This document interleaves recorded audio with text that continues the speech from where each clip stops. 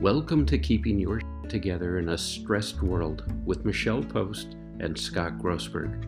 Each week, we explore down and dirty ways to stop awfulizing, catastrophizing, going down the rabbit hole, and moving through all the craziness that is happening right now. We're here to create a community of like-minded people as we give you tips, tricks, and techniques for keeping sane in an unhinged world. And now, here are your hosts, Michelle Post and Scott Grossberg.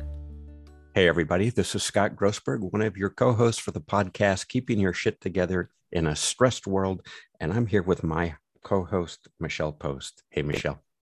Hello, Scott. Hi, everybody. Thanks for tuning in and for liking and sharing. Liking and sharing. And you know what? It's interesting that you say that, because something we have not told people or reminded people about in a while is we have a Facebook group that is available for folks. Like Yes, Keeping Your Shit Together Facebook group. If any of you would like to join that, you go to Facebook and type in Keeping Your Shit Together, or you can find it through Michelle's or my personal Facebook pages. You'll see it's one of our groups, and you're happy to join us there. And you can post questions, and we give you content, and we certainly remind you about all the segments that are being shot, and it's a lot of fun. So join us there as well.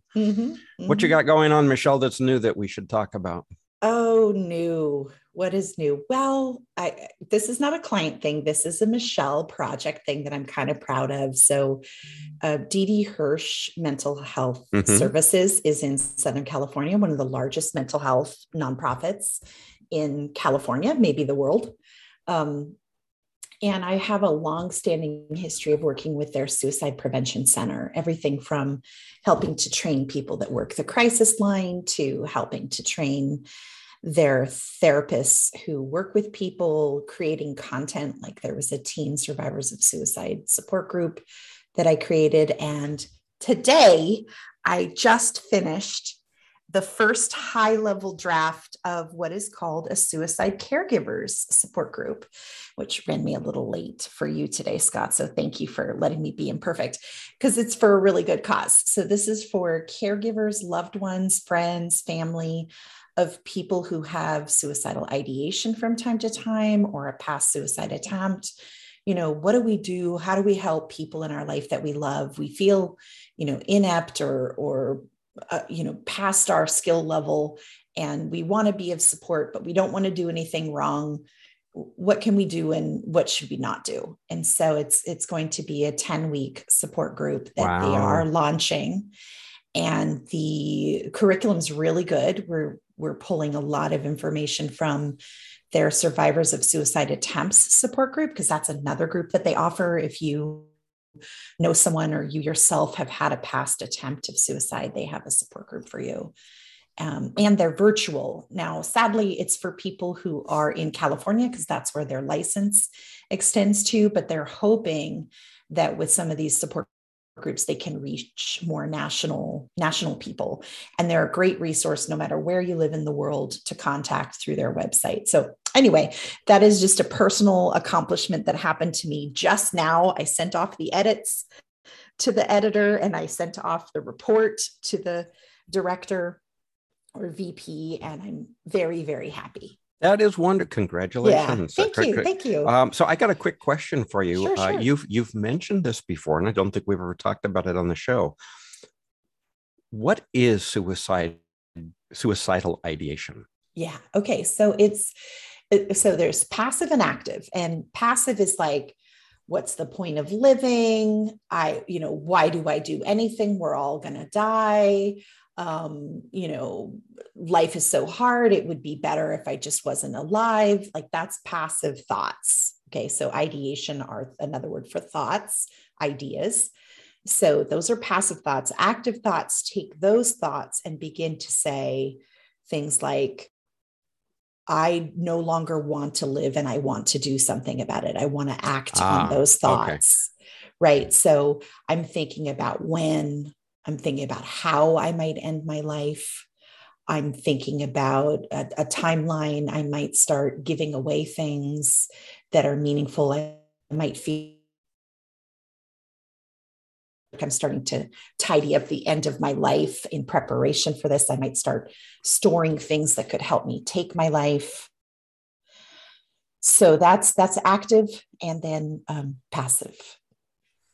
Okay. The reason I was asking that is, I've often heard us, because we've talked periodically about grief, we've talked about suicide, we've talked about suicide prevention and the helplines and the like.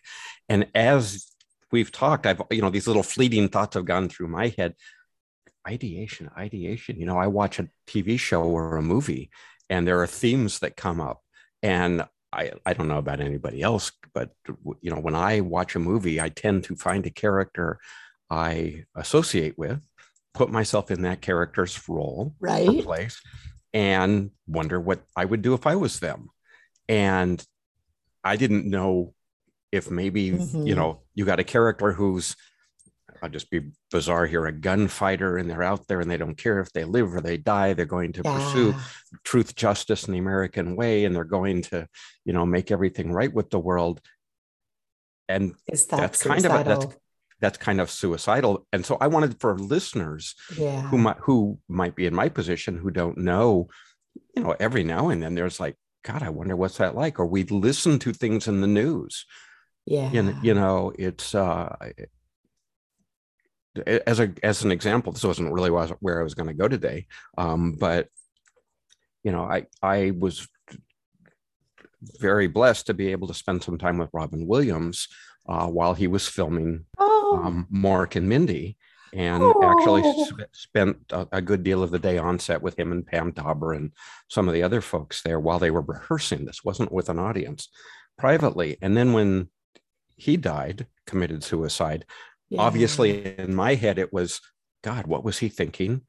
What did he have to be there? And I wasn't sure. The reason I asked that is I wasn't sure if that was suicidal ideation or if that's just being sympathetic, or that's, So I want listeners to be very clear that when we talk about suicidal ideation, it's a specific thing. It is. It's not just you wondering about your own life or death, or what life after death might look like, or even what does it feel like to be, trying to imagine what does it feel like to have such depression and hopelessness that you want to end your life, like we saw with Robin Williams and Anthony Bourdain and many other Kurt Cobain, many other famous people, right? So that's different than you feeling like your life is so hopeless and helpless. Got it. You matter so little you think you matter so little in your life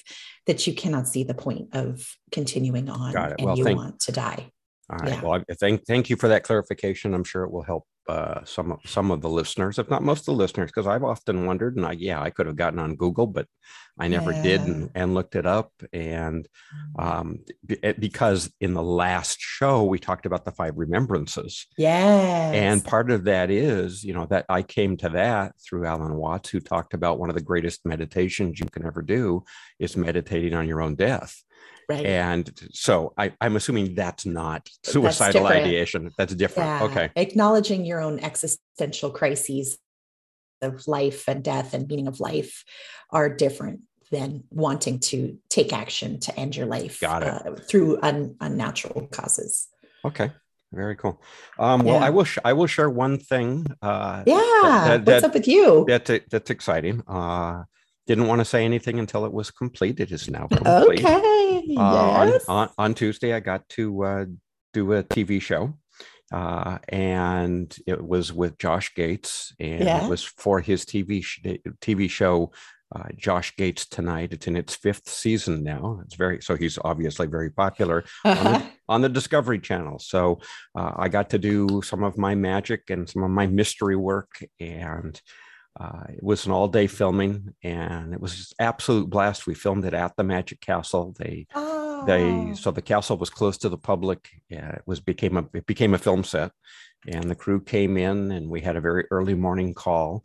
And as a matter of fact, right after the last show, I took off and went down there. And spent the night down there. So I didn't have to fight traffic in the following the following morning. And for anybody who's not in Los Angeles, I call Los Angeles my 45-minute town because it will take you 45 minutes to get anywhere. Down the street, around the block, anywhere, across 5 miles, town, across the crosswalk, it's 45 minutes. It's 45 minutes. And when there's traffic, it gets worse. So it's only place in the world I've experienced so far, although maybe places in India and in Asia are different. But at least in the US, it's the only place that I know where 5 miles can take you an hour. Yeah. Oh, absolutely. Absolutely. So for those of you who are interested, it will air on January, on June 22nd at 10 p.m. Pacific time on Discovery. And it follows, I think it's Expedition Unknown is the first show at 8, then Expedition X at 9, and then Josh Gates Tonight at 10, sometimes on your TV channel listings. They're all listed together. It's like one giant 3-hour Josh Gates block. Okay. But it will also, I was just told yesterday, as a matter of fact, by the producer, it will be available on YouTube TV, Amazon Prime, Hulu, Discovery Plus. It's basically a bunch of different platforms. And I love it. I'll remind everybody as we get closer. And it was a lot of fun and a nice change of pace. And for those of you who do know who Josh Gates is, what a nice guy. We just had a blast together. And so even good to hear. Even after the filming, there's a thing in Hollywood called craft services where they feed you. Yes. Because it's very important to feed the cast and crew. You don't want everybody miserable. And, yes. He and I were sitting around. By the way, we had pizza and salad. We were sitting around. He's just a nice, down-to-earth guy from right outside Boston. Oh, wow. Now transplanted into California. So very nice guy. Oh, that's so cool. It's, when we hear some horror stories about how people can be in the entertainment industry, it's really nice when we find someone who has great character and is a joy to be with. I'm not going to name names because it wouldn't be polite to do so. Because both of them have passed on now. They can't defend themselves. But two of the nastiest people I was ever around in Hollywood, America would be shocked because they were literally, although different TV shows. Yeah. One was America's Mom and one was America's Dad. Is how they were portrayed. And privately, it's like OMG. I watched the female lady throw, I'll call it a hissy fit, throw an absolute fit on set after they had called cut. And she was completely upset at a crew member who had put his foot up on the lower rung of her set chair. Oh. And and another one, the gentleman, offensive. And the gentleman, the man, happened to be at the Magic Castle while I was there, and what a full of yourself, oh my goodness guy. It's like really just completely different characteristics from what you see on TV and what you see in person, but but not very often. I will tell you, I'm usually very, very pleased with the personalities and the down-to-earthness. And even if they're not people I've met, friends of mine who know some of these mega stars, and they just talk about how down to earth some of these people really are. Yeah. Yeah. I mean, I've heard raves about Bruce Willis. I've heard raves about Brad Pitt. That's really funny about Bruce Willis, because I think there's a whole, if you're a Kevin Smith fan who's behind, is it Mallrats? I don't know. I'm not a Kevin Smith follower, so I don't know. Well, anyway, he has a whole shtick about Bruce Willis. I'm not sure what that's about, but it's just different perspective. But Bruce apparently called him and apologized on one of his things.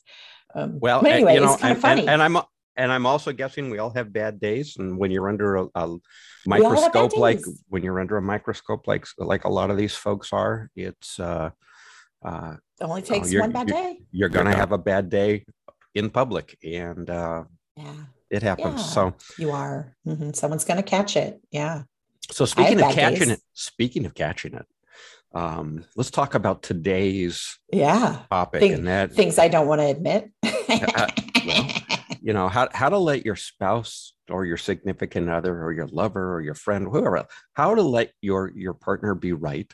Yes. And I said no one ever. And I joked about it in the last show because I said, the movie Love Story, the tagline is saying sorry, pardon me, love is never having to say you're sorry. And we both shook our heads and said, God, how many marriages has that destroyed? Seriously. Yeah. And I will tell you, as I'll be candid with everybody, as I mature, my hearing is getting worse. And so that necessarily, and I'm younger than you. Well, but it runs in my family. It does not run in my family. Mine is actually, they think, an external cause. And it's we won't get into it just because of the headlines today, and I don't want to get into it. Right. But anyway, my hearing loss is there, and it has been tested, and it's literally right at the decibel level of my wife's talking. And I've talked to a number of other friends of mine who have similar hearing loss. Yes. And all of them are at the same place because they are being accused of literally not listening. Well, you can hear this and you can hear that. You're not listening to me. Right. And that has in turn led to a number of things that I have misheard. Me too. And I'm a number of years younger than you. And I'm having the same thing with Brian, my partner.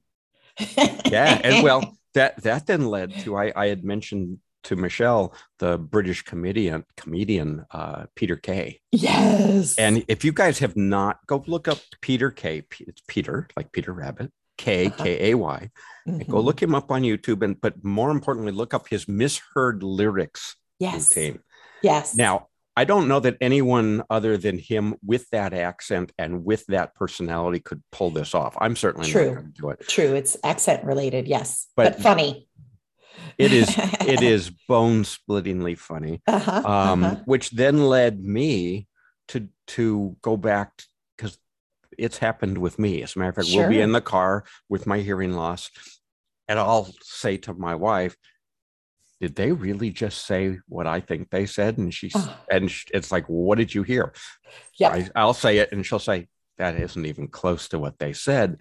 So I actually looked up online some of the most famous misheard lyrics. Oh, this is going to make me laugh. Oh, good. There's a little self-care in this episode with my laughter. and I got to tell you, I'm not going to tell you which of these I'm guilty of, but I looked at them and went, shit, that's not the line.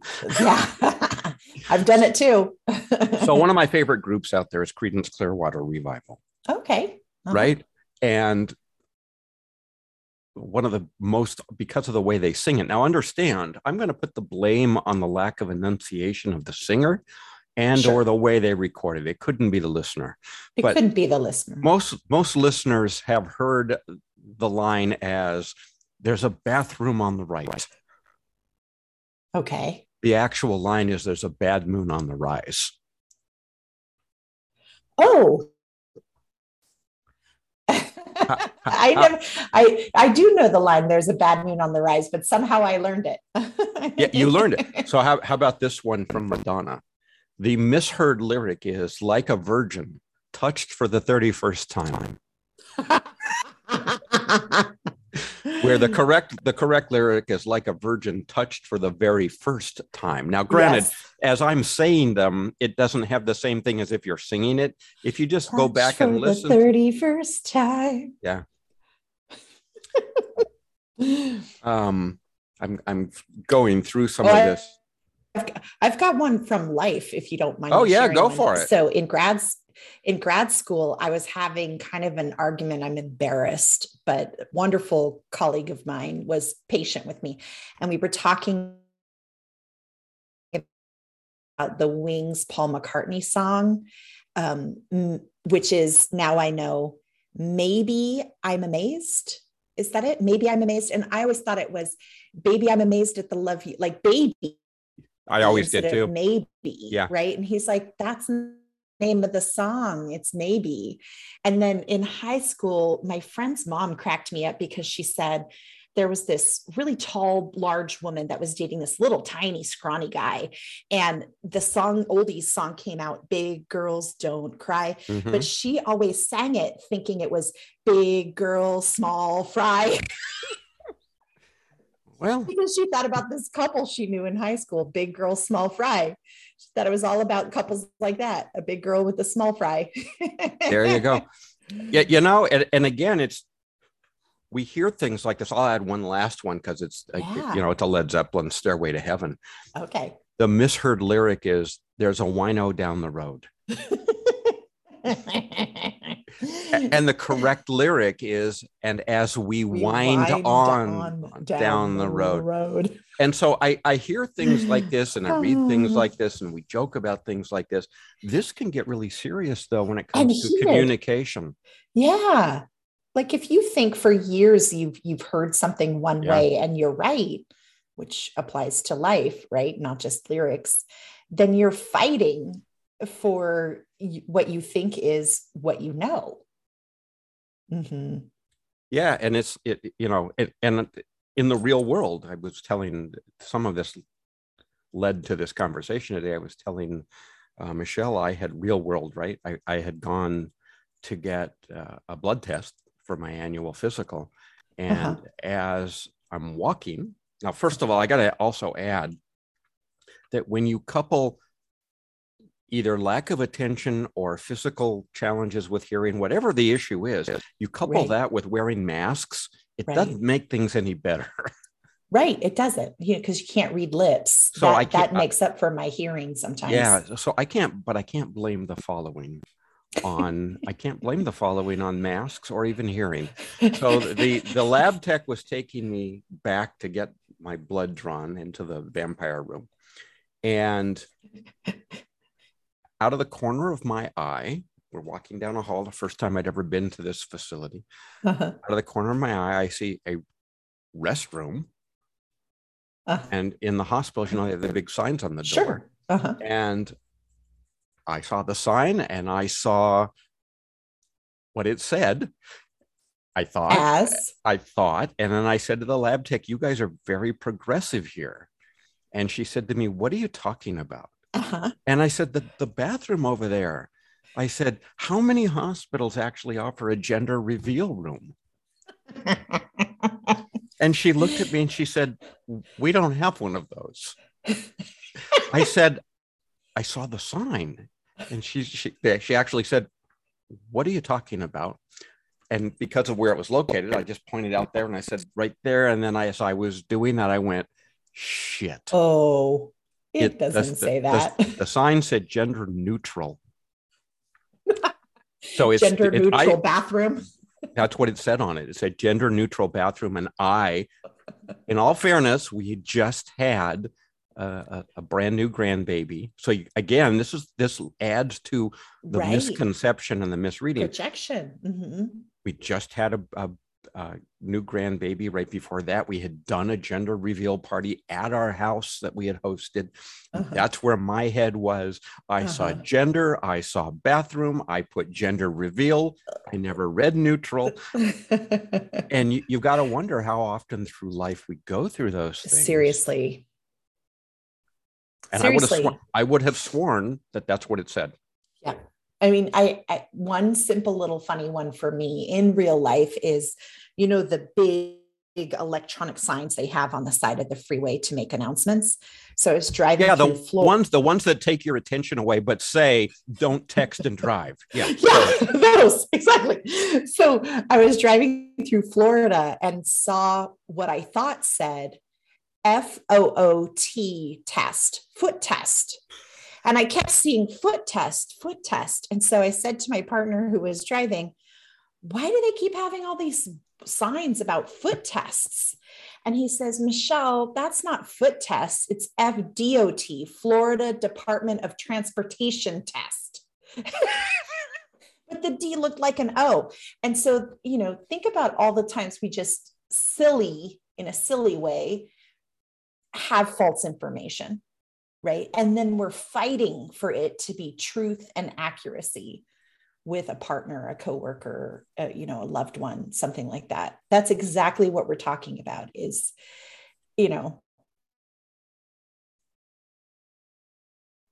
these misunderstandings that can be funny when you're in real life situation, that other person be right. Well, and that kind of brings us to the whole point, of this topic, and that is, what's more important for you, to have a loving relationship or to be right? Yeah. Because again, particularly as an attorney, but as a spouse, I've been wrong. Yes. And if I fight to the death, yes, for what I believe is the accuracy, yes, and it's like, well, what happens when you find out you're wrong, Scott? Yeah. And so this is a great way for you, Michelle, as a couples counselor, as a therapist, right? Yeah. Relationship therapist. What do you do when you have a couple show up and you can tell that they just want to be right? Oh, yeah. Well, it's one of the 15 styles of cognitive distortion. So I usually will move the conversation into an education about all the different kinds of cognitive distortions and what to do instead. But being right is one of the cognitive distortions. And it's a warning sign that the person is in distortion land, where they are more concerned about proving that they're right for whatever reason than they are about finding mutual understanding, compassion, connection, collaboration, all of the good kind of teamwork words. It's just this being right is somehow tied to maybe ego or self-esteem or something of that nature.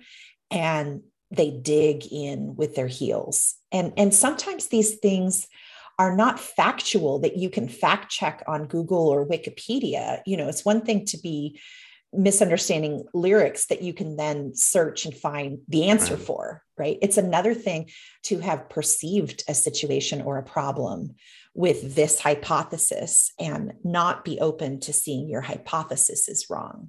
Well, and it's that mind reading thing, right? You're not a mind reader. I play one on TV, but I'm not, you're not a mind reader. And it kind of brings me back to, particularly, I'll tie it in with the whole magic thing and mystery thing that I do. I'm able to do the things that I do because the public, for the most part, they're so tied in and so rooted in seeing is believing. Yeah. And I'll take it one step further. Hearing is believing. Yeah. And rather than the opposite of that, believing is seeing. And that's when we talk about the cognitive distortions and the fallacies that we all fall prey to periodically. Yes, and that is to, how do you, though, tell someone you're wrong? Yeah. How do you let someone tell you I'm wrong? Yeah. Without it becoming competitive? Yeah. Well, for me personally, if I'm in the therapist role, or probably even in my life role, I want to acknowledge that the person might be right. Like, number one, I'm not going to get anywhere if I'm insisting the person is wrong. So usually I'm trying to say, well, you may be right. Let's explore this further, right? Like you might be right. So letting go of this ability that I have to be right is a key to my personal and professional relationships. I don't have to be right. I've worked on my ego. It's not about me being right. Do you think that's what it is? I mean, this let's take a little side street for a moment. Sure. And that is, again, I'm going to play devil's advocate for a moment. Sure. Because I've worked very hard to let go of this part of my personality. I'm still a work in progress. I'll readily admit that. I come from the world of trial lawyers. There is no gray. Clients hired me to win. There's no gray. It wasn't literally. Yes. It wasn't. I might be wrong. It was, Yeah. I'm right, and here's why. Yes. So to let And that was go, appropriate for that field. it was for that field. And that's for that field. And, there are times, I'll bring to bear all of my persuasion, and I'll even admit it, like some of my hypnosis skills. And I've even done magic in court and, all these things to get people where I want them to be. To hell with everything else. I'm right. Here's the story I want you to adopt. Here's the narrative I want you to implant. Here's the outcome I need to have. How do you shed that when you leave the courtroom? I didn't. Oh, okay. That's the work in progress. That was, no, I'm telling you, I stepped away. Part of that whole life was so consuming. But bear in mind, I can't tell you that law created that. I've always been very competitive. And we've joked before on this show, as a matter of fact. I'll play a game, and even with the kids, I'm not letting anybody win. I just don't let people win. If the point, but here's the thing. I won't let anybody win if that's the point of the game. And what I'm suggesting is that when it comes to relationships, there's no game. You're not in it to win. I heard once that in a relationship between two people, right, it would be a work relationship, a friendship, a family, a loved one. If I win and you lose, we lose. Yeah, absolutely. If you win and I lose, we lose. If we both lose, we lose. The only winning scenario is if both of us win. And so how do you do that? How do you take, from a counseling standpoint, I can certainly talk about it from a communication skills checklist kind of approach, but from a deep rooted therapeutical standpoint, how do you take somebody who maybe has either learned and or culturally it's been ingrained to them, or they've seen it and they've modeled it from their parents or grandparents or both? How do you take away that I need to be right in this relationship? And by the way, this touches, we were going to follow up.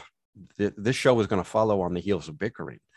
And I've got friends and family, couples who bicker, and it's lighthearted jabs, and nobody's taking it as, "Ooh, you wounded me." Yeah. Versus I've seen some pretty I really don't want to watch this awkward, uncomfortable arguments between people.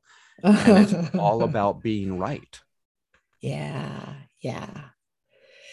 So you asked me a question. How do you take it from being right to, some other form? Well, is the person willing to look at an alternative way of being? If for them, they're just not willing to shed that way of being, I'm not going to get anywhere. I can't make anybody get anywhere. If I help them see the losses in their winning, and that opens them up to seeing alternative ways of being, that's the win-win, win-loss, lose, that kind of thing in a relationship, that can sometimes open them up to being.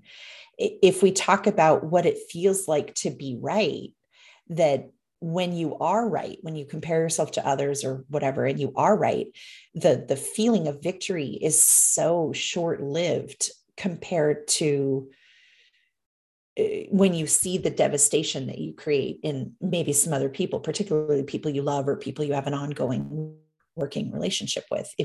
If winning at all costs comes with recognizing with compassion the way it affects other people, maybe that can open up someone to realize, I can be right and hold it in my own heart. I don't have to shove it down someone else's face. So there's plenty of times where I know that I am speaking fact and I'm right about something, and I don't have a desire, me, Michelle, personally, I don't have a desire to shove my being away from it. And that's because the fight is not worth the spoils, the spoils of the victory is not worth, what I see in the other person in the losing. Yeah. So maybe for listeners, a really easy way to look at this is if you find yourself constantly moving beyond bickering Yeah. healthy bickering, and you find yourself in a place where you believe you have to be right, I invite you all just to take a piece of paper and write down the word payoff. Uh-huh. And ask yourself, and write down, when I'm right. Yes. What's the payoff of when I'm right? Yes. Yeah. And then after you get this very grand and glorious, because that can be global, right? It's a very macro 30,000 foot view of what's the payoff of being right. Well, if I'm right, feel good, I feel self-confident. Yeah, it's like I can't get in trouble. It's whatever it is. Myself. You know, it's like, to help, you know, the rest of the world be damned, I'm right. Yeah. It's, you know, I've always loved that line of God before us, who can be against us? And it's like, oh boy, except that maybe he's on the other side. And so it's, because both sides of the war think they're fighting for their version of God. Yeah. And so, you know, the first and foremost, I think, for folks is to write down, what does being right in any setting, what's the payoff of that for you? Yeah. And there are certainly good things about being right, depending on your profession, your avocation, you know, your play, your romance, all the different areas of your life. There are payoffs that this all makes sense. And then look at, once you get that, focus down, because we're talking about relationships here, and more importantly, your significant other, your partner, your lover, your spouse.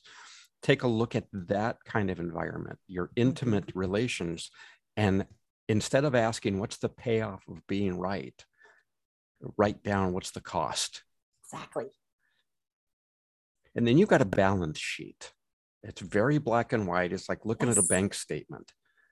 And, you know, not to make this transactional, but you start looking at what it's costing you. It's much like, you know, when I talk to people about weight loss, because I lost a ton of weight, and I did it primarily. There's certainly exercise. We've done shows on this. While there's exercise involved, it was primarily done through a food journal, tracking everything that I consumed and understanding what the calorie intake was, so that I could then moderate throughout the day. The whole concept, I could feed, no pun intended, the whole concept of more calories burned, less calories taken in. It's that simple. And, you know, when you start looking at your loving relationships, what is it that's actually most important? You know, if being right is going to cost you your relationship, that cost is probably higher. You know, let's just be really blunt here. Let me just get straight to it. If being right is going to result in you being alone, is that really worth it? Is the return on investment, no pun intended for you, is the return on investment even there? Yes, exactly. And in cognitive distortion land, one of the cures for finding yourself struggling with being right is active listening.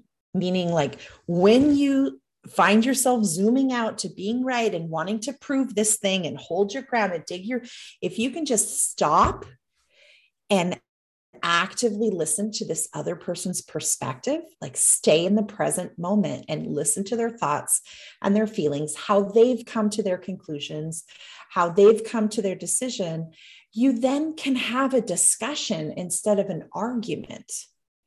Right? You can mirror back to them what you've heard them say, what their experience is, you know. So active listening is another cure. So the balance sheet is one, active listening is another. What is their perspective? You know, if you're feeling like the reason why you're defending yourself is that you feel attacked or criticized, well, maybe there's a plea for some connection underneath the criticism that's coming at you from the other person.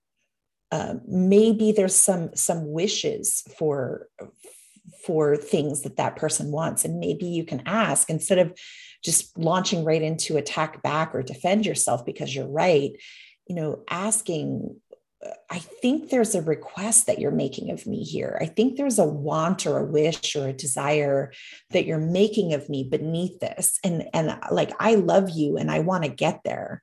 So what is your ask? Like, what are you asking of me? Right. And then watch your sarcasm and your eye rolling and your ridicule, because that's contempt.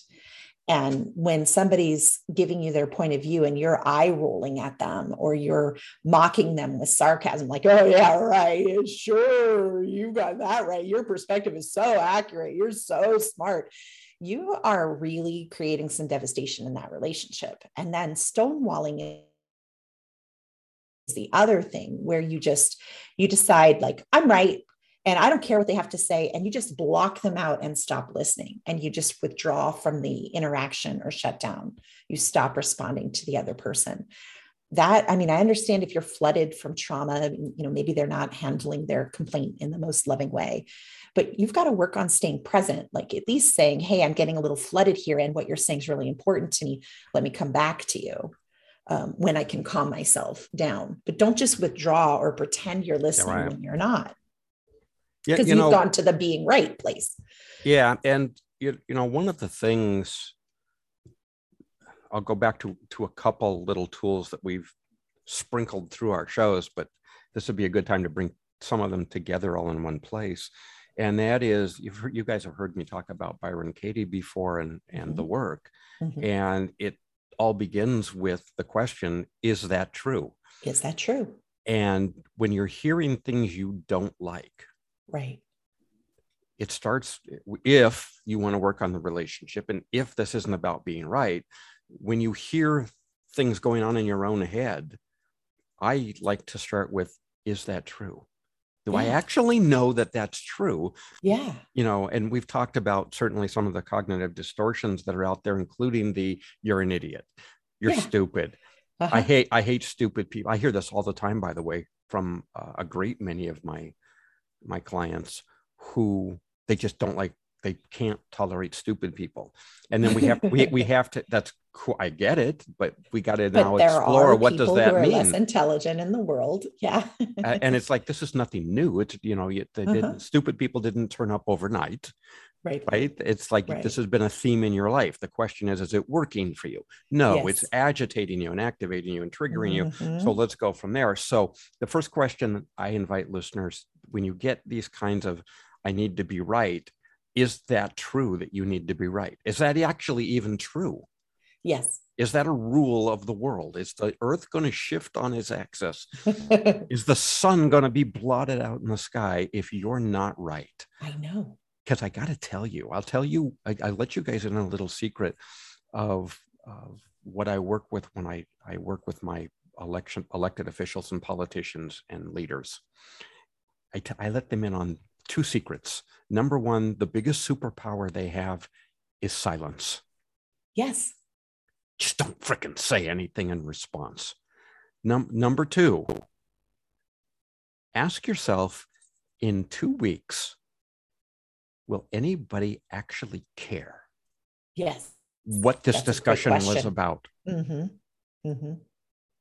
Yes, you've got folks like me who love the competitiveness for the sake of competitiveness. Mm-hmm. But when you take a scorched earth approach, there are no crops to grow after that. You can't grow anything. That's why it's called scorched earth. And so one of the two big things that I talk to my, again, elected officials, just keep your mouth shut. If you don't have to talk, because most of the time you don't have to talk. And number two, does it actually matter? Right. Then if you get past I got to say something, and then it does matter. Like the earth will shift on its axis and everything is going to start crumbling down. And there are monsters under the bed if I don't say something and shed light on it. I'm going to take everybody back to those of you who understand Ho'oponopono. And it's a very interesting approach that I'll share without turning you all into Ho'oponopono experts. Maybe we'll do a show on that at some point. But it's a very, so there are commonly, more publicly it's been made known that there are 4 statements that you say as part of Ho'oponopono, right? I love you. Mm-hmm. I'm sorry. Please forgive me and thank you. There are different variations of it. I certainly have my variation that we've talked about, but let's just take those 4. An interesting approach when you understand that Ho'oponopono is based on the I'm fixing me, I'm not fixing you. Mm. Right? This is about fixing me. This is about getting me to 0.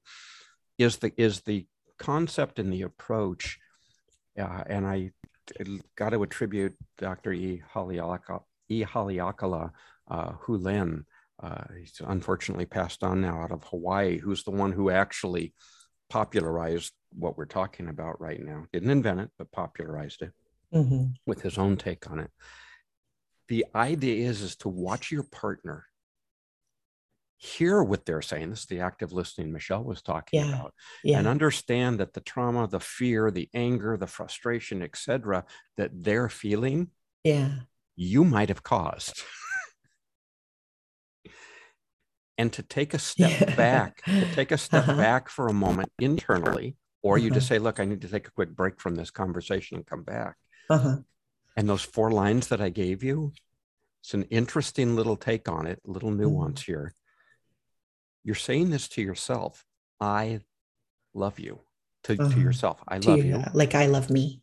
I'm sorry for whatever's going on inside me that has caused, and I'll just use Michelle as an example. I'm sorry for whatever's going on inside me that has caused Michelle to feel so hurt or angry or traumatized. You don't even have to know what it is. It's content free at this point.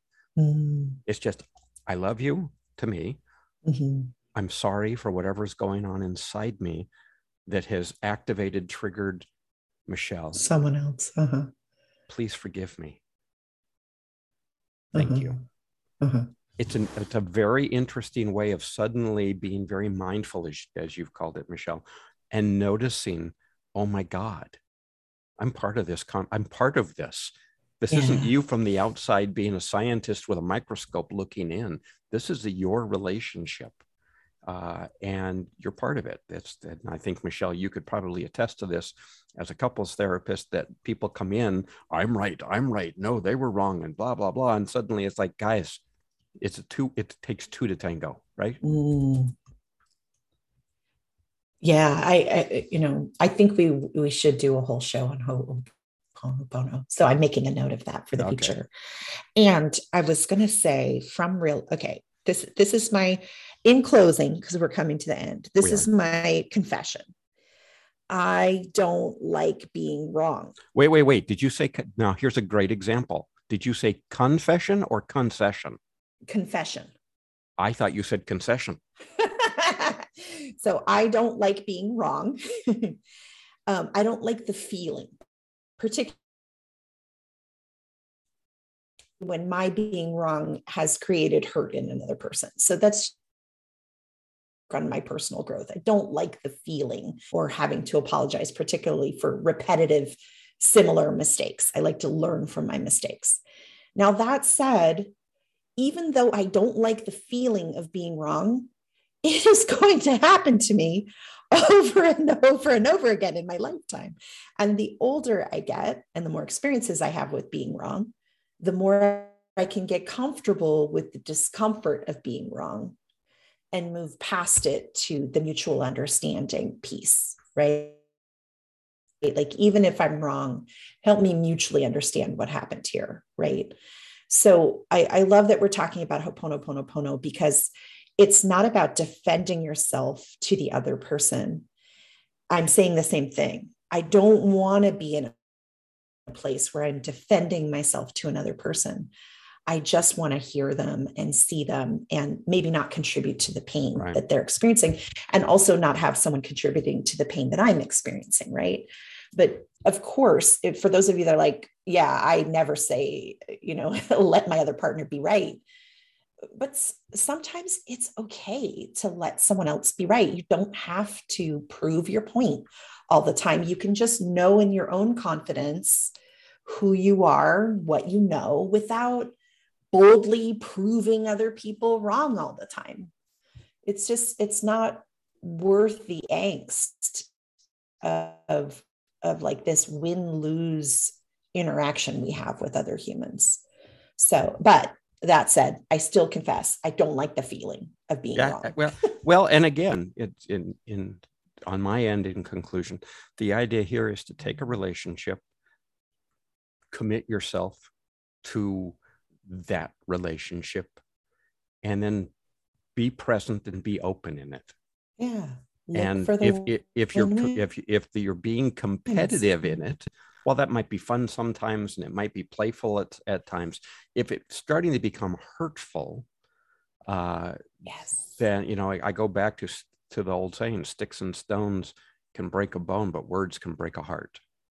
Oh, yeah, words can break a heart. That is a great place to end. All right, next week. Keep that in mind. Next week, one of my favorite topics. We're going to talk about how to negotiate, and not just subtly. We're going to talk about how to negotiate like a pro. I love it. And I'm so excited. This was my personal request of you. So we'll talk about some little tips and tricks. Obviously, it's not going to be a master class, but it will certainly give you guys some ideas, and we'll talk about some little linguistic tricks and persuasion ideas, and everything from body language and rapport all the way to just flicking saying, "This is what I want. Can you make this happen?" So we'll talk about all of that next week. Thank you all for listening. Please remember to like, subscribe, and comment on your favorite podcast platform. And again, we've got our Facebook group. If you want to join that, we would love to join you there as well. With that, everybody be well. Bye-bye. Bye. You've reached the end of another episode of Keeping Your Together in a Stressed World with Michelle Post and Scott Grossberg.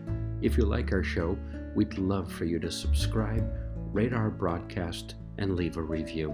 The podcast is for general information only and not intended to be legal or mental health advice, nor the formation of a lawyer-client nor therapist-patient relationship. Stay tuned for our next episode, and thank you for listening.